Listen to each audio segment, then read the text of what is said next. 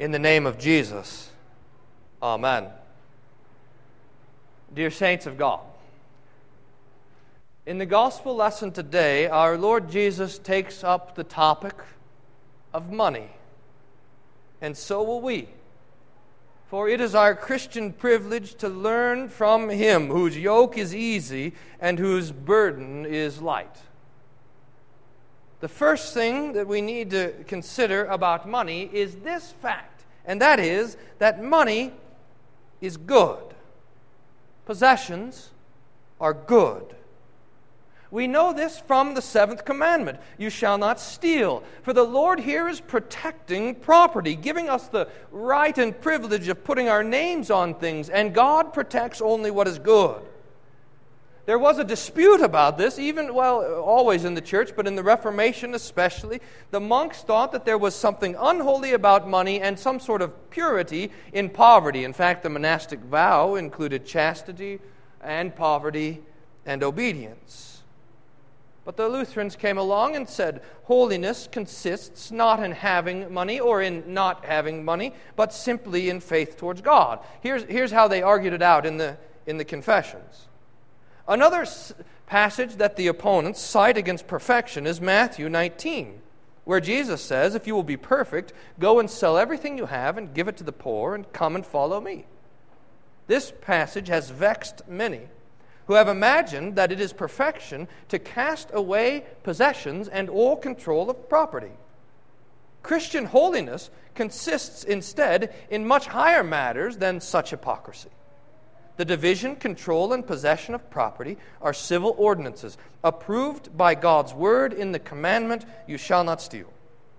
Abandonment of property has no command or advice in the Scriptures. For evangelical poverty does not consist in the abandonment of property, but in not being greedy, in not trusting in wealth.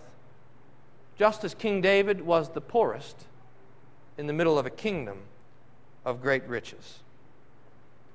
Now, this is the first thing that we need to know, that money and possessions are not an evil in themselves. For there is a false piety that often dwells in the Christian heart that eschews money and possessions and thinks of it as dirty, something that we have to be involved in because we're in this world, but in heaven it will be different, and it's not so.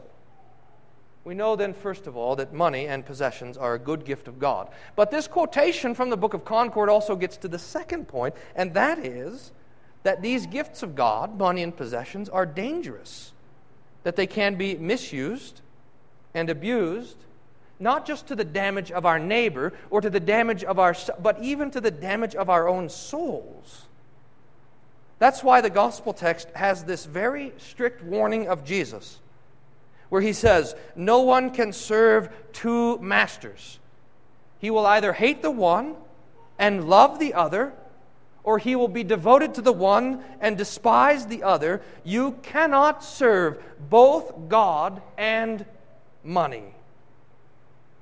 It's no accident, dear saints, that 3 of the 10 commandments deal with this same topic, the topic of money and possessions. The 7th commandment, you shall not steal. The 9th commandment, you shall not covet your neighbor's house. And the 10th commandment, you shall not covet your neighbor's wife, or his manservant or maidservant, his ox or his donkey, or anything else that belongs to your neighbor.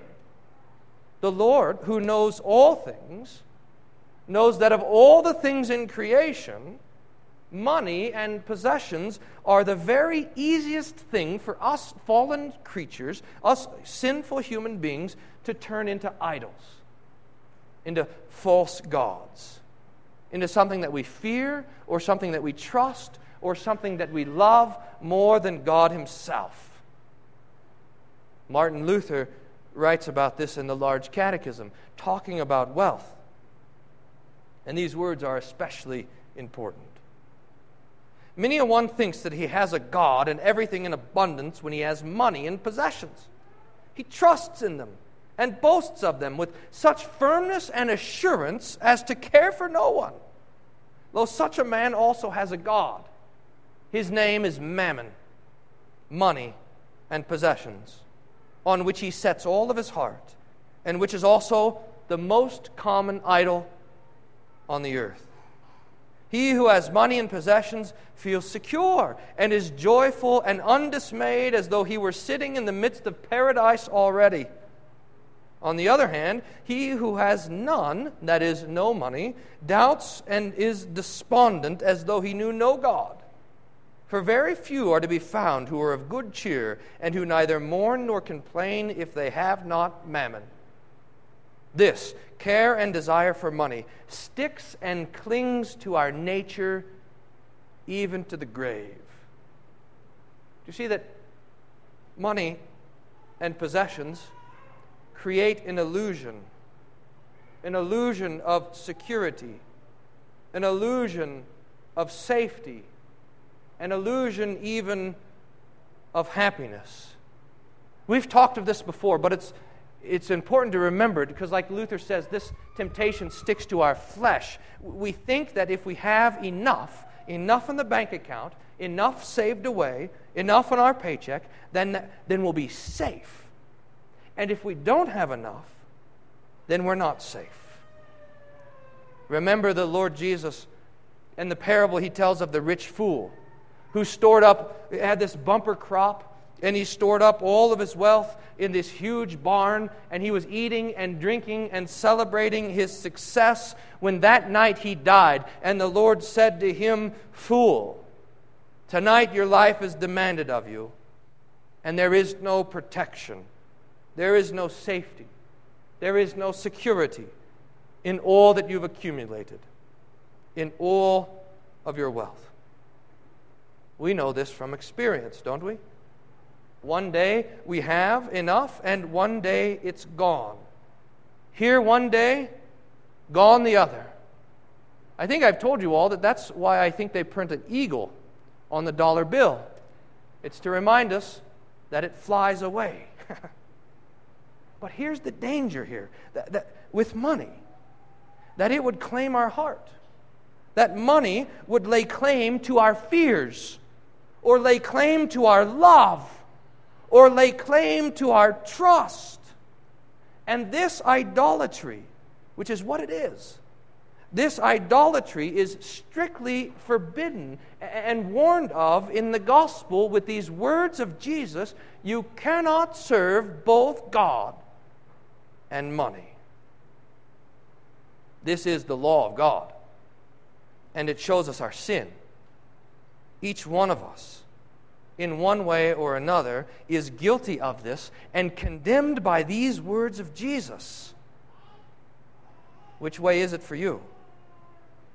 This is stuff for you to think about. Not just right now, while I'm preaching to you, but on your way home this afternoon, as you lie down in bed, as you consider your life in the days and weeks to come. It's something to pray about. When you pray, for example, Psalm 139, these words: "Search me, O God, and know my heart. Test me and know my anxieties. See if there is any offensive way in me, and lead me in the way everlasting." We're asking our dear Lord with prayers like this to show us the idols that cling to our heart, and to take those idols and to strike them down and put in their place, by the Holy Spirit, a love and a trust and a fear in God above all things. For God would have us put our trust in nothing but His precious promises, in the death and in the cross and in the resurrection and in the forgiveness of Jesus. This is when we are righteous and holy, when we trust in Christ alone. And this is, listen, this is when we are safe and secure. Faith in Jesus is what makes us safe. Not from the troubles of the world, not from sickness and pain, not even from poverty and death, but safe from the greatest terror of all, that is the wrath of God, safe from eternal condemnation. We have safety and we have security, even that of eternal life with God, the Father, Son, and Holy Spirit, when we cling to Christ and to Him alone. Trust in Him. Rely on Him. And when we have that faith in Jesus, now we're able to approach rightly the question of the parable at hand. That is, what do we do with our wealth? This is the question that Jesus is answering in this parable that is sometimes troubling. Here it is briefly. There's a man, a master, and he has a servant or a steward over all of his stuff, and it comes to the master's attention that this steward was cheating him, taking his stuff, stealing from him. So he comes to the steward and he says, close up the books and hand him over, you're fired. Well, this steward, as he's thinking about his unemployment, thinks, I'm not strong enough to dig, I'm too proud to beg, I can't do manual labor, and I don't want to be on the streets, so I'm going to take advantage of my position while I have it for another day or two, and I'm going to cheat my master out of some more money, that by this cheating I'll have people who can help me. I'm going to give out some favors, knowing that I'm going to need some favors in return. So he goes to the debtors. He goes to one, how much do you owe? 100 measures of oil? Make it 50. He goes to another. How much do you owe? 100 measures of wheat. Make it 80. I suspect that he would have gone to a handful of the master's debtors, and he's building for himself, you see, he's building for himself an unemployment insurance. That he'd have a place to go whenever he's out of a job by cheating. But here's the strange thing in the parable. Because after the steward does all of this cheating, the master comes to him and commends him because of his shrewdness. Now, we should not think by any means that the Lord Jesus is repealing the seventh commandment. No. The point of comparison, though, that we're looking for is right there in verses 8 and 9, these words. The master commended the dishonest manager for his shrewdness. For, says Jesus, the sons of the world are more shrewd in dealing with their own generation than are the sons of light. And I tell you, make friends for yourself by means of unrighteous wealth, so that when it fails, they may receive you into eternal dwellings. The Lord Jesus is giving us here heavenly wisdom in earthly clothes. And stated simply, the teaching of the parable is this. The Lord's people are to use their money and their possessions and their wealth to serve and to love their neighbor. And especially in this case, to support the work of the church, which is the preaching of the gospel and the forgiving of sins. That, after all, is how we make friends for ourselves who receive us into eternal dwelling. By the hearing of the gospel and the believing of it. And the thing that Jesus is driving us towards here is faithfulness. He says, the one who is faithful in a very little is also faithful in much. But one who's dishonest in a very little is also dishonest in much. If you have not been faithful in the unrighteous wealth, who will entrust you with true riches? That is the kingdom of God and his righteousness. And if you have not been faithful in that which belongs to another, who will give you something to own? And this is the point, dear saints.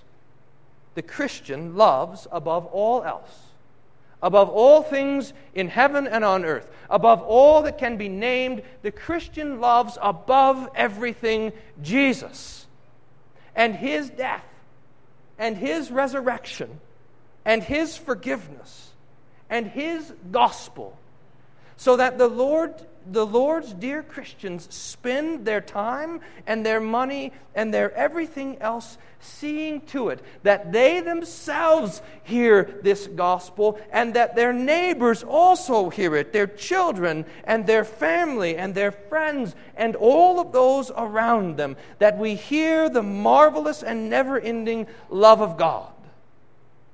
This is the stewardship program that Jesus has in mind.